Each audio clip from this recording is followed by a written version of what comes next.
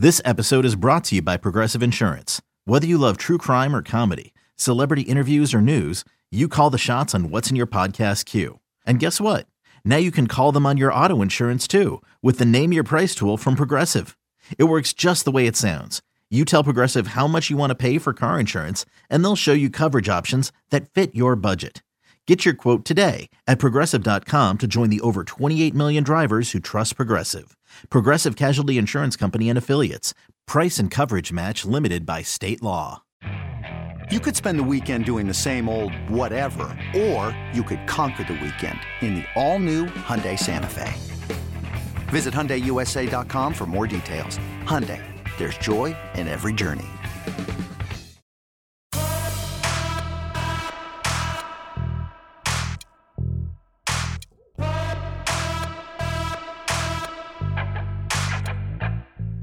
Welcome to the Powercat Podcast, GoPowercat.com's Kansas State Athletics Show. Now, here's your host, GoPowercat publisher, Tim Fitzgerald.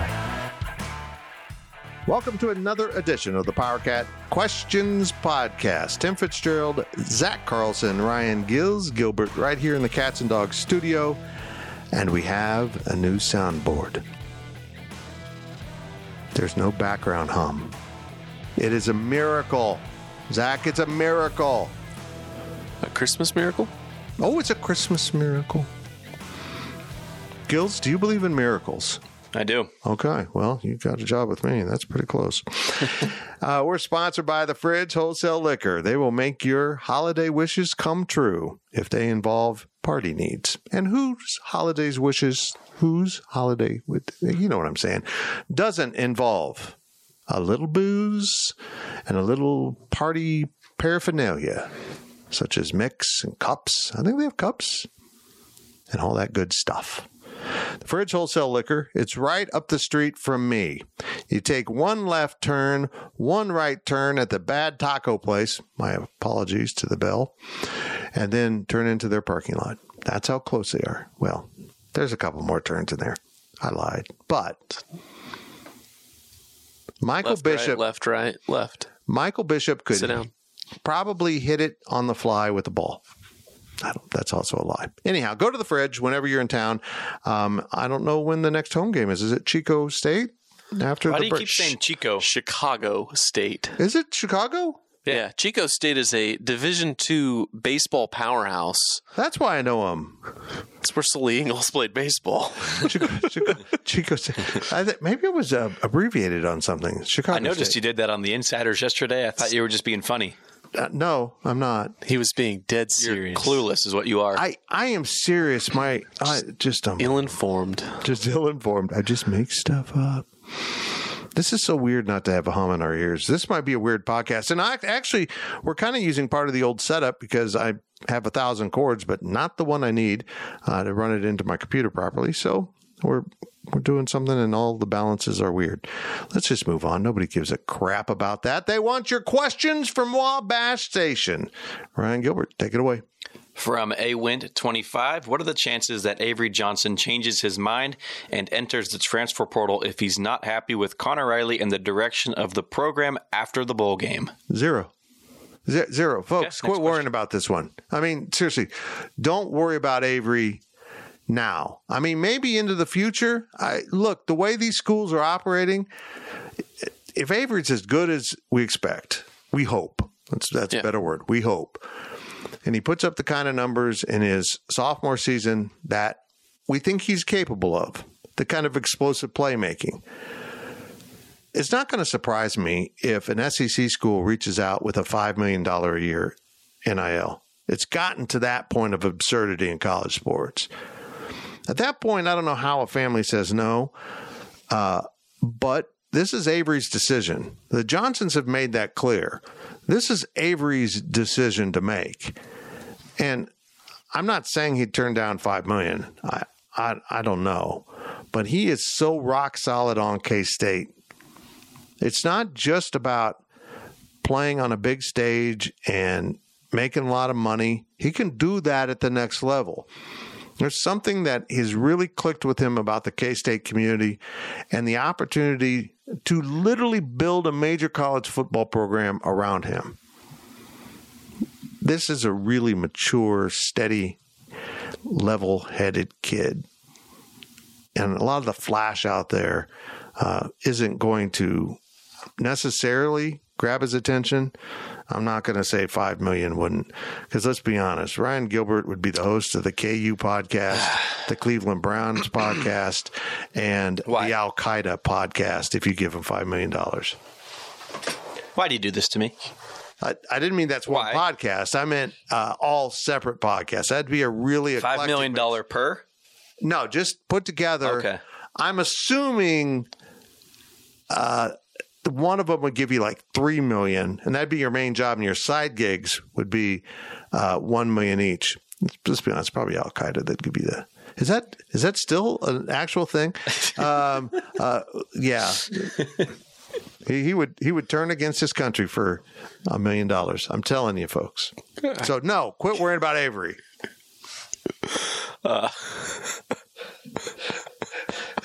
Sorry. Jeez, lost my. You threw me off. What, are you reading now? Fitz is just so funny. I thought you were going to say from. I was about to read a question. I'm trying to read the question here.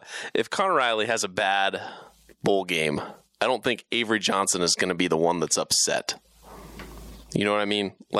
Yeah. I think this is Conor Riley's. If Avery Johnson has a good bowl game, that means Conor Riley had a good bowl game. That means Conor Riley's going to stay here. They're going to have more good football games. If Conor Riley has a bad game, that probably means Avery had a bad game. Nobody's going to be happy with how the game went, and Conor Riley's going to be the scapegoat, and they're going to replace him with someone who's going to be. All right. Potentially make Avery happy. So I'm not worried about this. Why Chris Kleiman hasn't hired his quarterbacks coach. Because does he need a quarterbacks coach, or does he need an offensive coordinator quarterbacks coach, or a co-offensive coordinator? It changes, because if you only need a quarterbacks coach and that's all you want, you're not going to get the guys that have been coordinators or want to be a coordinator. You have to give them something to get them here. So, yeah, this is Conor Riley's opportunity to call plays. He's going to be one of the offensive coordinator, whether it's multiple or simply one. He will be part of that. But will someone come in to be the quarterback's coach and call plays while Conor Riley has the title and assists him in a game prep? But as Chris Kleiman says, all the coaches function that way. There's no one sitting there and saying, we're going to do this, this, and this. All the coaches get together and decide on the game plan. So he's had an input in what they've been doing. He will continue whether he's calling the plays or not. From Add to Cart Cat. I don't know if I've seen that name before. You have. Okay. You have. Just don't remember it. I'm so dumb. Name 2 players on offense and 2 players on defense that saw little playing time during the regular season that will get significant playing time in the bowl game. This is good. I'm going to go with Trey Spivey at receiver. Since the line's coming back, that takes about half the positions. Do I want to be lazy and just say the tight ends will be much more active? Or a third tight end might hop into the mix. Can I be lazier and say Avery Johnson? Valid. Perfect. Defensively, I would say one of the young DNs will be in the rotation, certainly. You can kind of pick who you think. Austin Moore was asked something along these lines on Friday when we talked to players, and he mentioned Jack Fabris as a guy that people should be looking out for. So that's one. That's a safety. Yeah.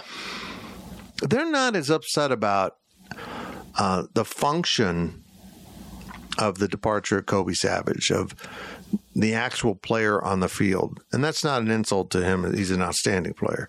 They feel like they've got some young guys or can find someone in the portal to replicate what he was last season. He's not the same player after the knee injury. Still an outstanding player. Their problem is he's such a good leader. And losing that veteran voice that people trusted was a real shock to the system. He's probably, guys, the one that stings the most out of all the transfers. Not Will Howard, the starting quarterback, not Will Lee, who the mascot was apparently named after, and a starting corner. He's down the list. They're not worried about that. Nate Matlack is up there, but it's Kobe Savage. Yeah. It's the one that stings. So, yeah, I would go with that too. Kleiman wouldn't say who was going to back up DJ Giddens now, but Joe Jackson might be the best guess. So he's not going to be the bona fide starter, but get 40% of the snaps. Why not? I was so confused yesterday with the transfer portal stuff when there was a guy named the same thing as a running back that K-State recruited. And I'm like, I didn't even know he was in the portal. They're getting another running back? It was very confusing. Guy. I can't remember the guys. I have no brain left. It's like a potato right up there. It probably is lovely with some sour cream and Travis Bates. Travis Bates, thank you.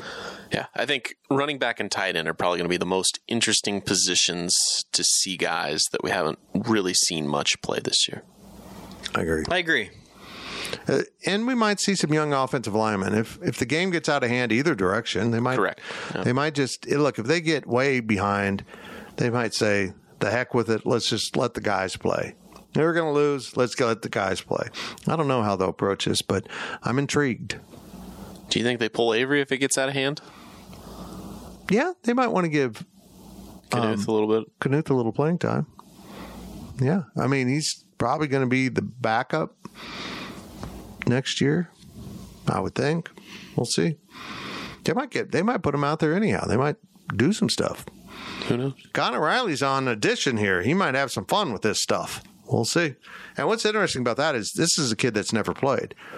They will have to identify him by his number coming onto the field, and maybe he lines up at wide receiver or something, and it just doesn't register with him because he will have zero film. Maybe they won't even know it's Avery because he wore number 5 and he's going to wear number 2. And they're like, who is that? I honestly wouldn't be surprised at all. See something like that? No, just if the number changes just screwed everybody up, at least for a second. Like they didn't realize, hey, number change. We've watched number 5 play all year. Who's this number 2? Oh, that is number 5. Just piecing that together might take a second. I'm staring at you. Okay. That's my cue. I'm staring at you. From Bill Snyder, Clydesdale. Still staring at you. I'm going to ask the question now, okay? Okay. I hate to ask, but I heard Colin Klein made some pretty high demands for K-State to keep him here and then headed for Texas A&M. Is that true? Because it's hard for me to see Colin not being very straight up with Chris Kleiman and K-State that he's needing a career change / resume builder. I haven't heard that. I would imagine the, quote, high demands would be, can you match this? We never have heard exactly what Colin's getting paid, but it was rumored to be doubling his salary. And the answer is no. I mean, could they? Yes, but at an expense. You know, K-State, with an extra $1 million in salary, could hire about 4 more, like, analysts, recruiting assistants, give everyone else a nice raise across the board. I mean, you could do a lot of things with that kind of money, and I just don't see K-State doing that. I don't think that their budget is tight. This is the biggest budget in the athletic department, but they have needs that are going unmet right now as we sit here. So making that kind of push into keeping one coach, and plus you have to look at it almost like the NIL in your locker room. Well, if you start paying Colin 1.6, I mean, Joe Klanderman's pretty laid back, but he's going to be going, what? You know, Connor Riley's at a third of that. He's going to go, what? So it kind of throws everything out of whack. Yeah. K-State. Whoa. Why are you bleeding? How did you just start bleeding? I have no idea. Is it coming out of my nose or my chin? It's on your chin. I was like, something is wet on me. People wonder why Gills listens to me. Sometimes he doesn't. I have no idea. I don't have any pimples or anything. Nothing. You don't? There's just blood coming out of his chin. And you're not old enough to shave yet. It's that time of the month. See, with Colin, you saw what happened last year. You know that was going to become a yearly or twice a year type of thing. Hey, a top 20 offensive coordinator job. Forgive me for thinking Texas A&M is a top 20 coordinator job, but with the money that Texas A&M boosters have, it is. It is a top 20 job. And if you're if they're throwing around money, you can't exactly say no. And if you present that offer to Kleiman or Gene and saying, hey, this is what another school wants to pay me, K-State just isn't in the position to do that. It's just the reality. K-State is a Moneyball type of athletic department, and that's not a diss. That's not a put down. It is what it is. K-State needs to spend their money in their athletic department smartly compared to a lot of and give credit to Gene for running a very fiscally healthy department and taking good care of the outlook, especially in, over the last 24 months of college football realignment, and just, you didn't know where K-State was necessarily going to be. You didn't know what the TV contracts were going to be. You didn't know 2 years ago that the Pac-12 was going to completely unravel in the way that it did. There's been K-State, Gene has steadied the ship through these rough waters. And now we see these calmer waters. You see that K-State's made it. They're safe.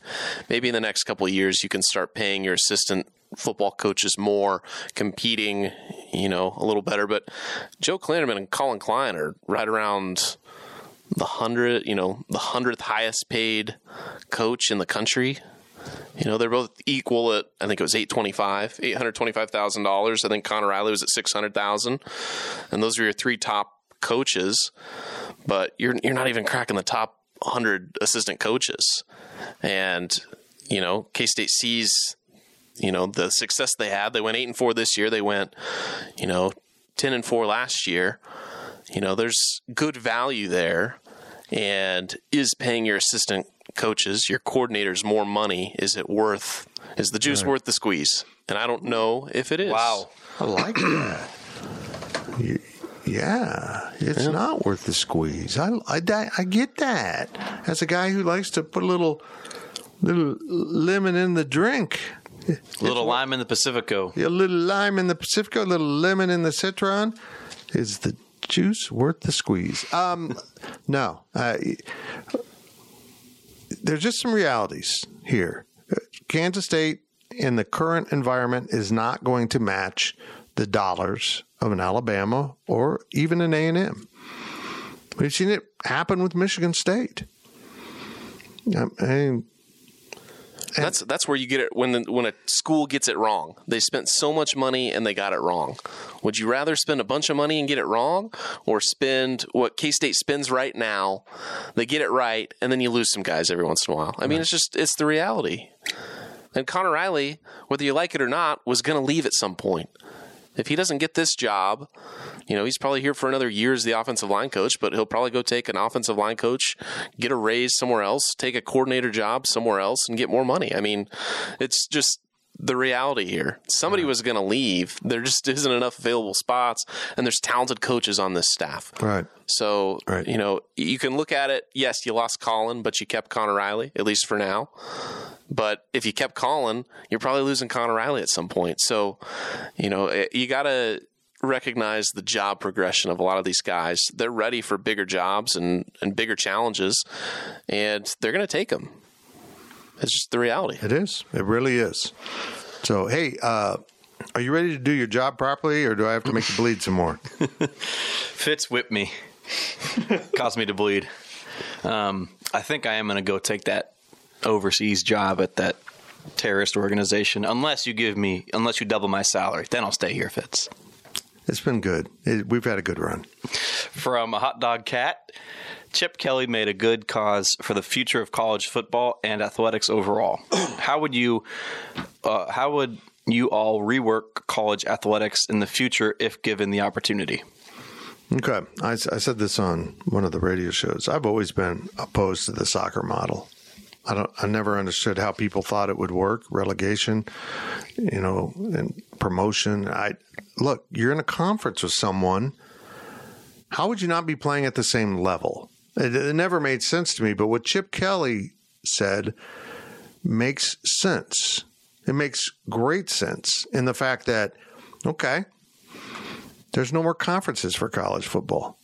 You're simply in this organization. You're in a scheduling block shall I say pod, with other teams in this 64 team level.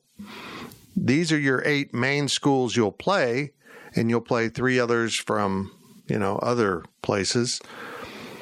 You'll have 2 other games you can schedule. So relegation wouldn't impact the conference at all. The conference doesn't handle football anymore. The conference does all the contracts for basketball and everything else. I see it now. Here's my question, though. What happens to the TV contracts? Most of the TV contracts are currently money. And here's why it'll fail. Because if you're going to one block of 64 schools in that upper division,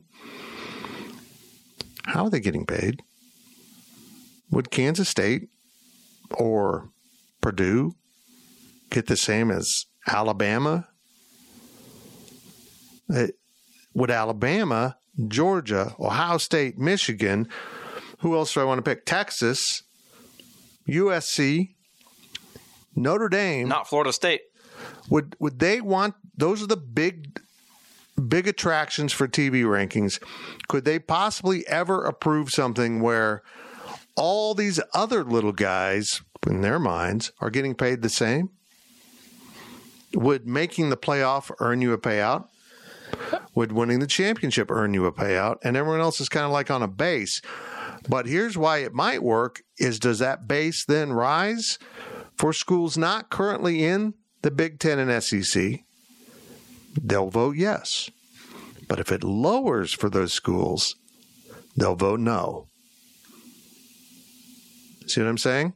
If they're getting $50 million a year for their rights, but now in the football thing, they're only going to get 35 because you've got all these other new schools, and maybe your conference's basketball rights won't close that gap. I see a lot of no votes.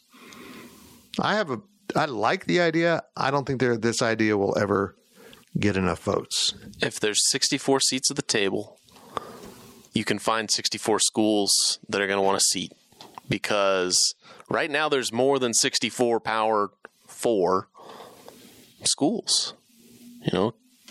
20 plus 16 plus 16 plus 15. That's a lot of schools. And I'll say the Big 12 added 4 non-Power 5 schools when they last expanded. They increased the pool of power schools right now. I think there's a lot of schools that would say no. Boston College, is there any benefit for Boston College or Syracuse? Maybe Syracuse, but you get my point. There are some schools that are in power conferences right now that it probably would not benefit them, at least from a competition standpoint and a fan support standpoint. And also NIL. NIL, to play in the 64-team power football league, whatever you want to call it. But I to your point, I think that you make a floor for everybody, and then everybody gets a minimum, and then you have a merit-based pool of money, and you go 1 through 64. Maybe you make it. It's probably like a PGA tournament. You give the champion the most money, they take half the purse, or what? Maybe not half the purse, but you get the point. They take a lot of the purse, and then you just go down the list, and they make millions and millions, and then you get 1 million or whatever it is. I think going with this, and I don't see how the schools would volunteer for this and want to do this from a fiscal standpoint, because they're freeloading in many ways. There needs to be the equivalent of the Ivy League at this level. Stanford, Cal, Northwestern, Vanderbilt, Tulane. You can throw others in there. Duke. If academics is that important to you, and I'd love this to be put on the table. If academics is that important to you, here, these 8 schools, these 12 schools, however it works out, you thump your chest about academics. Here's your conference. Go play. Go play. But they won't, because at the end of the day, we want the money too. So, I love the idea. I just don't think it'll ever be approved. Gills, you got any thoughts over there? Or are you going to keep leading? 2 words.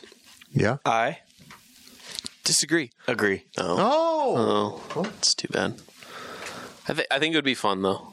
If football went completely independent from a scheduling standpoint, and just you play 12 games a year, whatever the minimum is for you'll play a 12-game season. If you need to play 10 opponents in the 64, or whatever the requirement is, you just have an open table of standings. Whoever finishes in the top 12 or 16, however you want to do it, that's your playoffs.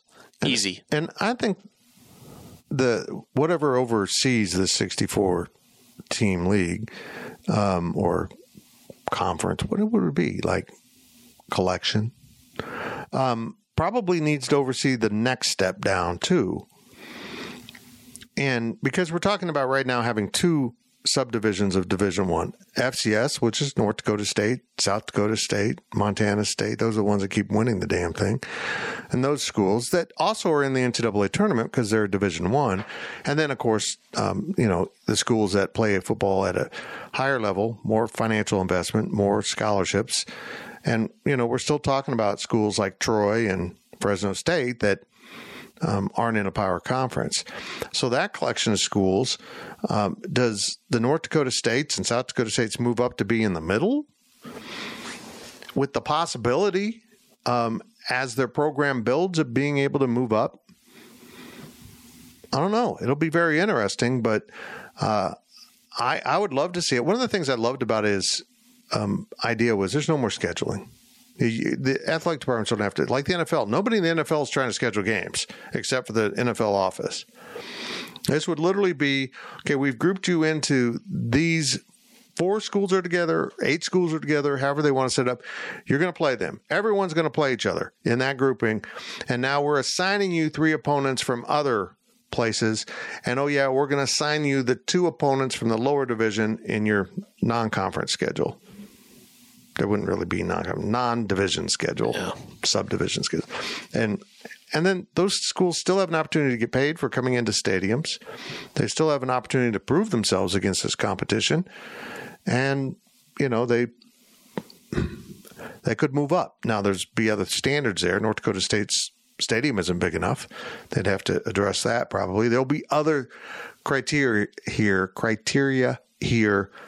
that will impact things like, can you make the minimum payment of NIL? That's going to eliminate a lot of schools.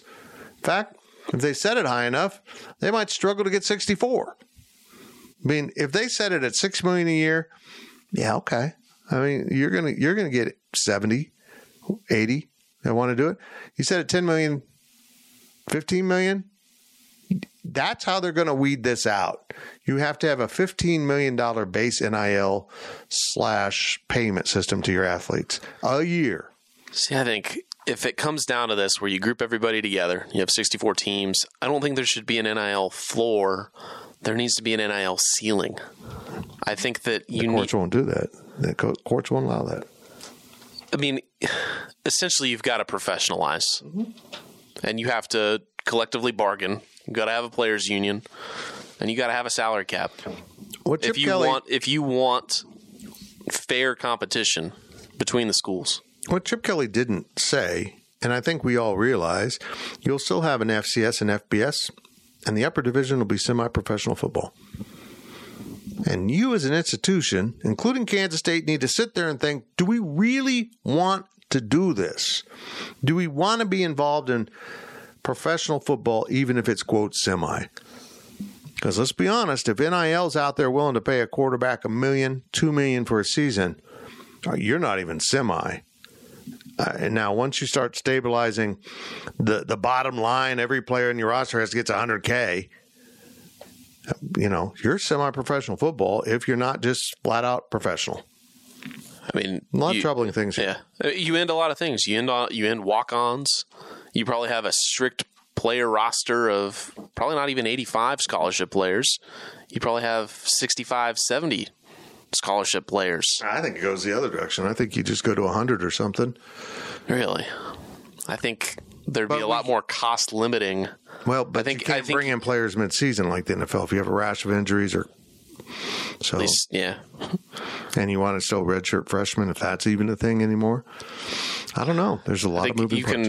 You can redraw a lot of the rules if you basically have everybody go independent. My concern is they're going to go higher scholarship limits and start stockpiling all the talent and impacting the lower levels in that way. But it's going to get ugly. I mean, when you look at the transfer portal right now. How many players go into the portal and just disappear? We don't know where they end up. Maybe they end up at Division II or lower and NIA, and we don't even know they're playing, and then the portal never marked them. Imagine going into the portal if you're in this semi-pro league and you don't get a single offer. I mean, this is going to be impactful. Hey, I'm good enough to get $200,000 in another school, and you end up back in the FBS where you're not worth it. You're not getting that kind of money. We'll see. Do we have more questions in this half? Or is that it? That was it? That's it for the first half? You mean that the first half's over? You've stopped bleeding. I stopped talking. Zach's stomach didn't rumble. We're going to take a break and let all this happen. We'll be right back on the Powercat Questions podcast. GoPowerCat.com's Powercat podcast continues after this short break. eBay Motors is here for the ride. Remember when you first saw the potential? And then through some elbow grease, fresh installs, and a whole lot of love, you transformed 100,000 miles and a body full of rust into a drive that's all your own. Look to your left. Look to your right. It's official. No one's got a ride like this. There's nothing else that sounds like, feels like, or looks like the set of wheels in your garage. With over 122 million parts, you can make sure your number one ride or die stays running smoothly, so there's no limit to how far you can take it. Brake kits, turbochargers, engines, exhaust kits, roof racks, LED headlights, bumpers, whatever your baby needs, eBay Motors has it. And with eBay Guaranteed Fit, it's guaranteed to fit your ride the first time, every time, or your money back. Plus at these prices, well, you're burning rubber, not cash. Keep your ride or die alive at ebaymotors.com. Eligible items only. Exclusions apply. Welcome back to the Powercat podcast. Welcome back to the Powercat Questions podcast. Tim Fitzgerald, Zach Carlson, Ryan Gilbert in the Cats and Dogs studio. Daphne circling, and she's down to lay down. It's time to begin. We're sponsored by The Fridge Wholesale Liquor. Make sure you check out The Fridge every time you're in town.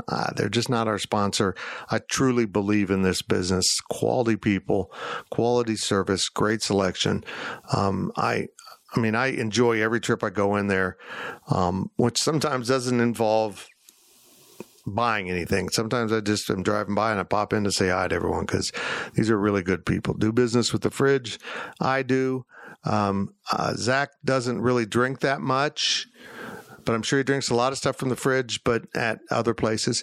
And Ryan Gilbert, I don't care about him. On with the questions from Wabash Station. These are our subscribers. And if you're not subscribing, you can do that right now. 60% off. It's kind of the offensive coordinator search special, but I think we're going to have to end it before there's one actually signed, because I think we're probably going to end it right after the bowl game. So go take care of that. If you're not subscribing to our YouTube channel, get on over and do that. Also, a lot of fun stuff going on over there.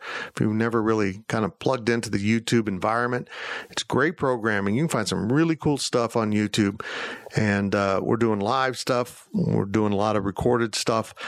Most of our podcasts now are appearing over there, except for this and part of the stuff I've been working on here in the studio with a new board and getting things set up. I'm preparing to have all of our podcasts be broadcast on YouTube.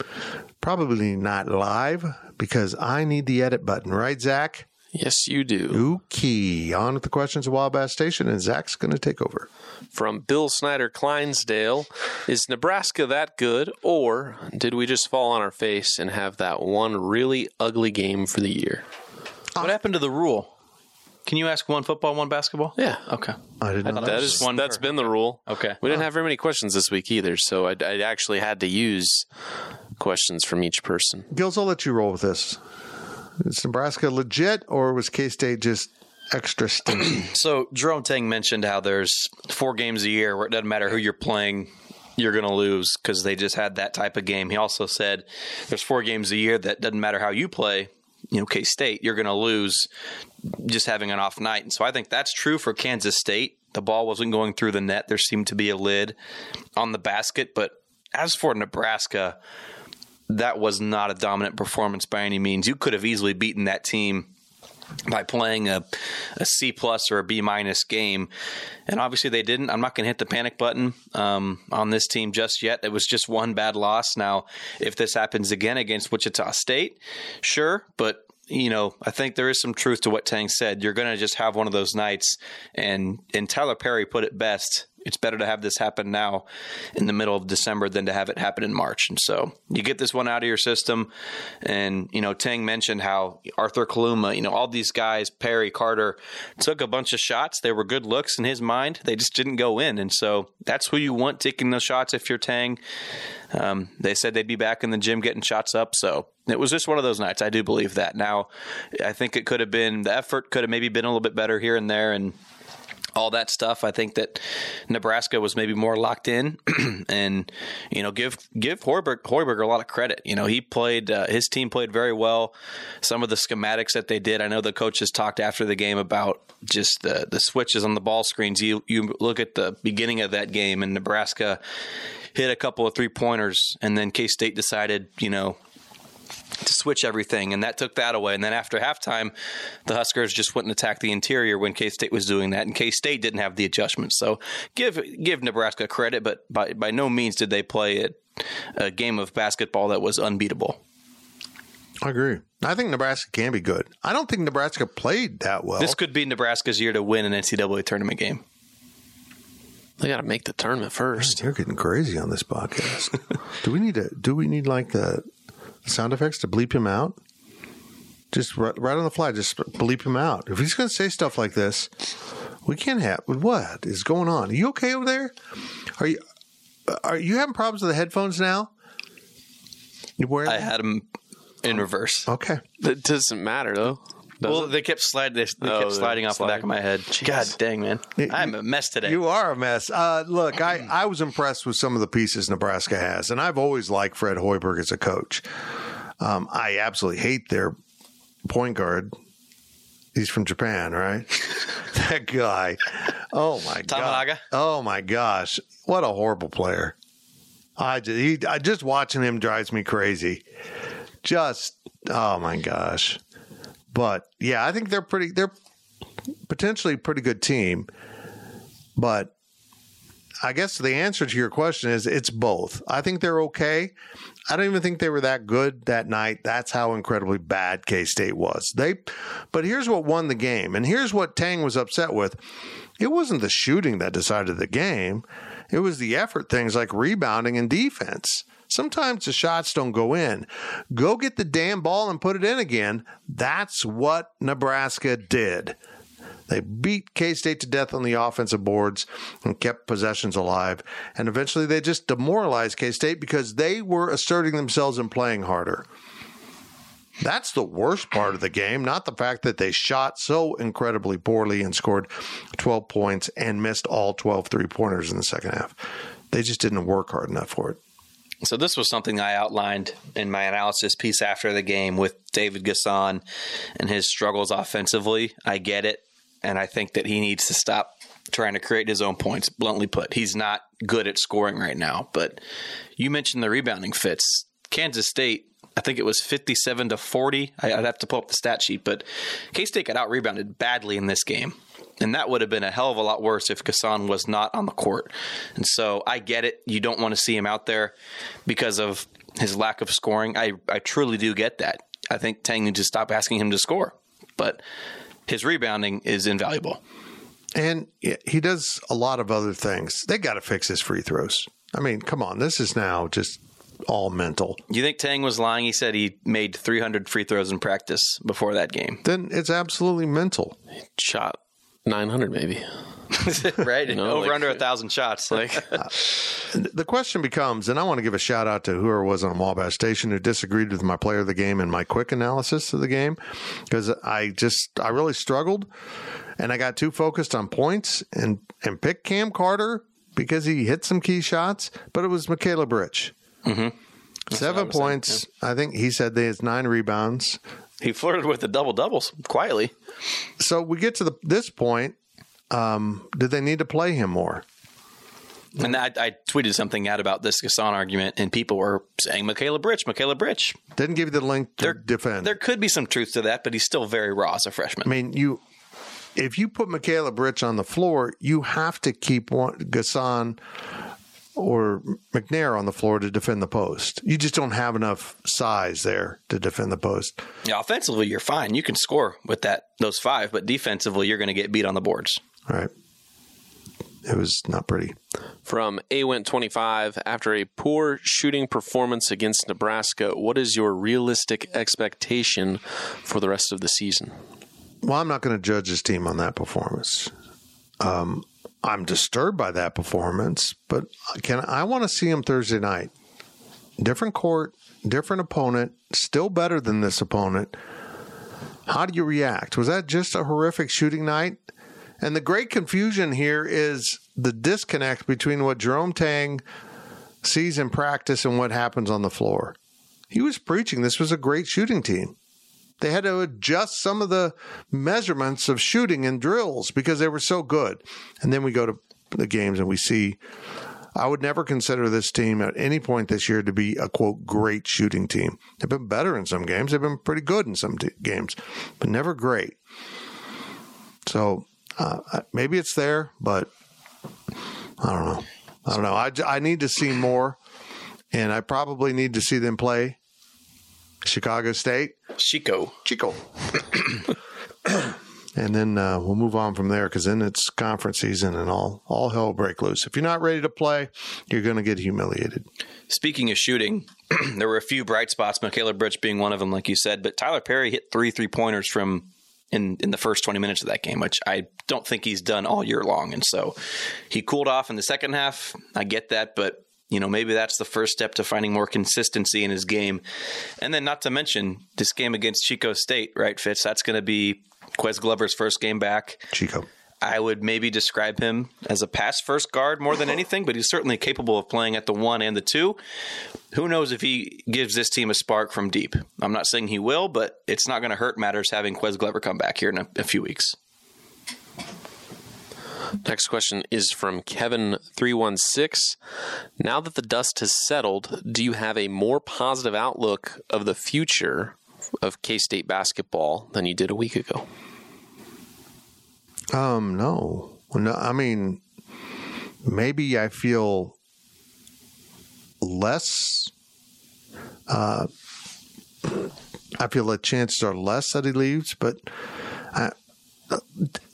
don't get upset when I say this. I still think the odds are in favor of Jerome Tang leaving after this year. The underlying root cause of the issue isn't solved. Nothing is solved by ignoring it. Nothing is solved by looking the other way. Nothing is solved by me not mentioning it. Some of you, I don't understand how you even get to your conclusions about stuff. Well, if you would stop talking about it, it wouldn't be there. That's not how it works. This is still simmering underneath. It has quieted down because the people on the receiving end of the issue have decided, no, we're going to calm this down. We'll deal with this later. But it's still there. This is still there. And I still don't feel good about him sticking around. Call me negative. I hope I'm wrong. Someone said, why do you want him to leave? The way people handle opinions is baffling to me. I said on a radio show I felt 95% chances that he would leave. And someone said, you stated it as a fact. I'm like, how do you state that answer as a fact? And it's an estimate on the chances of something. I mean, it's just clearly an opinion. I don't know. I still feel like there's work to be done to retain him. And if he stays, it's because of you guys and the students and the campus and the community. It's going to be, can he work with someone that handled something in a manner that he felt was unfair? Or does he need to move on? And my fear here is not only will this be a factor, but a school like Louisville might come and say, what do you get, $3 million a year? We'll pay you $6 million. We'll pay you $8 I mean, it's the Moneyball thing, too. You could take away all of the issues that happened over the last 3 or 4 weeks, ever since the start of the season, really. You can take all of those issues away. If Jerome Tang is having a good season, it becomes, can K-State afford to keep him? Yeah, that's an interesting point. The best thing for the future might be a horrific season. Even if none of this had happened over the last few weeks, K-State would still be in serious danger of losing their head coach because they just can't afford him. Nor do they want to pay him. I mean, nor is he worth the value. You can find a basketball coach that's going to win you games, anywhere. It shouldn't be too hard to hire a basketball coach that is going to win you games in Manhattan, Kansas. But the other thing is, K-State hired a guy that has brought more energy to this university, to this city, to this state. Exactly. Then it's the same thing as what they did with Bill Snyder. It has re-energized this university. And I don't know if you can put a dollars and cents value on what he has meant over the last 18 months. You can't. I don't know how you measure that. And what's interesting about this is that is something that Richard Linton, the Kansas State president, addressed directly to my pal Glenn Kinley at last year's NCAA tournament. I think it was in New York. And he spoke of how the transformation in the community and the campus and the impact he's had on the student body is so important. And here we are. I think I want to see victories on the basketball court. I'm having fun covering sports that are winning. And it's good for business. Let's be honest.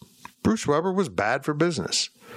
I mean, the team was inconsistent, and my lack of enthusiasm for that type of basketball and the brand being played made people not want to subscribe to our business. Because, folks, I don't say things to generate controversy. I don't say things to go along to get along. I say things that I believe. If you can't handle that, this isn't the right place. But what I've really enjoyed is the fact that we have really, really good people leading athletics. Outstanding people, Gene Taylor on down.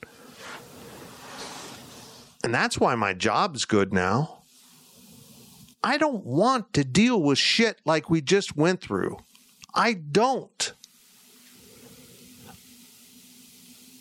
I want to just hum along and enjoy work. Covering sports, not news. And here we are. But I also don't back down from a fight. So there's parts of me that probably aren't smart about how I do things, but they're me. Last question on the podcast. Hang on, Zach. Oh, you got something? Yeah. Okay. So Zach, you were talking about the money aspect, and I know it's kind of apples and oranges here, but with Colin Klein, I know he's chasing something greater and he's trying to move up, but there was zero issues or bad blood or anything going on with him, and he's gone. So with Jerome Tang, there are issues, and there's also money that's being involved. So. Right. I mean, my point was... No, I'm agreeing with you. Okay, gotcha. So, and it backs up Fitz as well. 95%. Could that be off by a little bit? Sure, but there's a real threat that he could be gone. With the question here, with the dust being settled, Richard Linton's name was not included in the, on behalf of Richard Linton, we welcome you to Kansas State University. If this issue was settled, Linton's name would be included there, right? I mean, this issue is not settled at all. If things were fine and normal, his name would be included. I just think right. We kind of came to this conclusion on the insiders. Okay, didn't stop doing it. I've never heard another PA announcer thank everyone for attending the game because of the university president. It's just not something I hear typically on road games. Do you? To be honest, I don't pay attention. Right. I couldn't name another university president right now in the Big 12. That's true. Here's the thing is that's been part of the pregame tradition for as long as I remember. And either end it or don't skip it. Okay? So say from this day forward, we're just not going to do that anymore. I'm fine with that. Yeah. But by skipping it, you kind of send a message like, okay, well, we need to calm this down, but I don't think that's really what it was about. I think it was about, I don't want to hear the boos. Oh, yeah. He didn't want to hear Naquan Tomlin's chants. Yeah. But I just say, set it aside now and stop doing it. If they bring it back in 2 weeks, then I'm going to be mad. But I think people are still going to boo. Right, exactly. That you didn't want us to boo 2 weeks ago, and now you've decided that we're going to boo now. Folks, this isn't solved. This isn't. It's solved in the fact that Naquan Tomlin's gone. He's at another program. That part of this story's moved on until he files a lawsuit. And I'm sorry, I think that's going to calm at some point. But yeah, I mean, the underlying issue here wasn't Naquan Tomlin. It was how this was handled. And I don't know if you're going to pass judgment on a student or a coach or an employee and have them removed. Sit down and talk to them. Have a conversation. I think it's the right way to do it. Last question of the podcast from Tame BB. Is women's basketball criminally underappreciated given their record? And if so, what can be done? I still can't figure out the rankings. What are they right now? They're 12. 12? I mean, they have one loss to, I don't even know what Iowa's ranked right now. Probably higher than 12. Oh, much higher. They're top 5 probably. And they've got a win over that same team. Why this team isn't shadowing Iowa's ranking is a little confusing to me. But maybe they need to get into the Big 12 and start beating some programs that voters understand. Baylor, Texas. Yeah, I think that you look at K-State's non-conference schedule and it just doesn't move the needle probably for these. I mean, it's if you look at the men's side of the game, you look at KU, you look at UConn, you look at Michigan State, Kentucky, Duke. All those teams are playing each other in the non-con. Right. And I would assume that there's probably still some of that in the women's game. Your UConns, your South Carolinas, your Notre Dames, the Iowas, Virginia Techs. Those teams are probably playing each other, at least one kind of marquee game. Yes, K-State has done that with Iowa the last 2 years. But I think there's probably a bit of a breakthrough that you need to join the club of playing these high level opponents and getting into that national conversation, so to speak. Yes, K-State beat Iowa. Their only loss is also to Iowa. They've proven, at least in that aspect, that they can compete, and they should probably be closer to a top 5 team than a top 15 team. But it's still early. Their non-conference schedule, it hasn't been a challenge to them. I think if K-State is 4 or 5-0 in Big 12 play, I think they shoot up pretty quickly. But, I wouldn't be concerned in December right now. It's interesting you put it that way. Someone asked me, are you going to do a daily delivery on the women? Well, I did earlier. I did after they beat Iowa in Iowa City. I did one. It didn't play that well, but, maybe there was other things there. Are you chasing the clicks? Yes. Why do you think that's a bad thing? Why do you think giving customers what they want is a bad thing? Now, the implication here is you're just saying and doing stuff to get attention. But no, do we want engagement with the product? Yes, it's a business. I'll get back to that. But my exact same train of thought was what Zach pointed out here. The voters are probably waiting to get them into Big 12 play to see them against more consistent competition. And by God, I'm doing the same thing with another DD. I thought about doing it after the Oral Roberts game, and I decided not to. I'm like, I have no clue if Oral Roberts women's basketball is worth a damn. I probably should do one on a Yoki. I can't say her name. Why can't I speak anymore, Zach? Do I have cancer of the tongue? Do I have cancer of the thoughts? 53 career double-doubles is... That's insane. Nuts. But, yeah, we'll get to that. We'll do that. We'll keep chasing those clicks. Yeah, if K-State women's basketball is good, and you guys read it, you guys watch it, yeah, And we are probably do some coverage. We're doing more coverage. My nephew Ethan is out there doing some recaps and opinion pieces, analysis. Maybe we take the step of credentialing him. We'll see. Well, that's a discussion I need to have with him because right now he's just kind of doing it as a fan. But you give that up once you wear that credential. So that's going to be something interesting. But we do have coverage of women's basketball and volleyball. Ethan loves them both. And he does that on Wabash Station for our VIP subscribers. Is that it for the podcast? Gills, you got anything more to add to any of this? Have you stopped bleeding? Does it look like it? I think I have. Yes. There's There's no evidence of any sort of spot that you bled out of. I think the most emphatic, important thing to come out of this podcast is Ryan Gilbert saying, I can't see my face. That's the end of the podcast. How do you top that? Thank you for listening to the Powercat Podcast. Make sure you're subscribing to our show at Apple, Spotify, Amazon, or wherever you get your podcasts. Should you ever set foot outside of the hotel, you will be shot. Don't miss the new Showtime limited series based on the international bestseller. For the last 4 years, I've been a prisoner. Why are they keeping you here? Starring Emmy Award winner Ewan McGregor. This is the brave new world that you dreamt of. Be very careful. You are still a prisoner here. Everything in this new world comes at cost. This is still my country. A Gentleman in Moscow. Now streaming on Paramount Plus. Only with the Paramount Plus with Showtime plan. Baseball has begun, which means you need to listen to Fantasy Baseball Today in 5, part of the CBS Sports Podcast Network. Join Scott White, Chris Towers, and me, Frank Samfel, every Monday through Saturday as we deliver all of your fantasy baseball needs in just 5 minutes. We'll break down the biggest performers, news, and prospects who could make an impact this season. Make sure to download and follow on Apple Podcasts, Spotify, the Odyssey app, and everywhere else podcasts are found.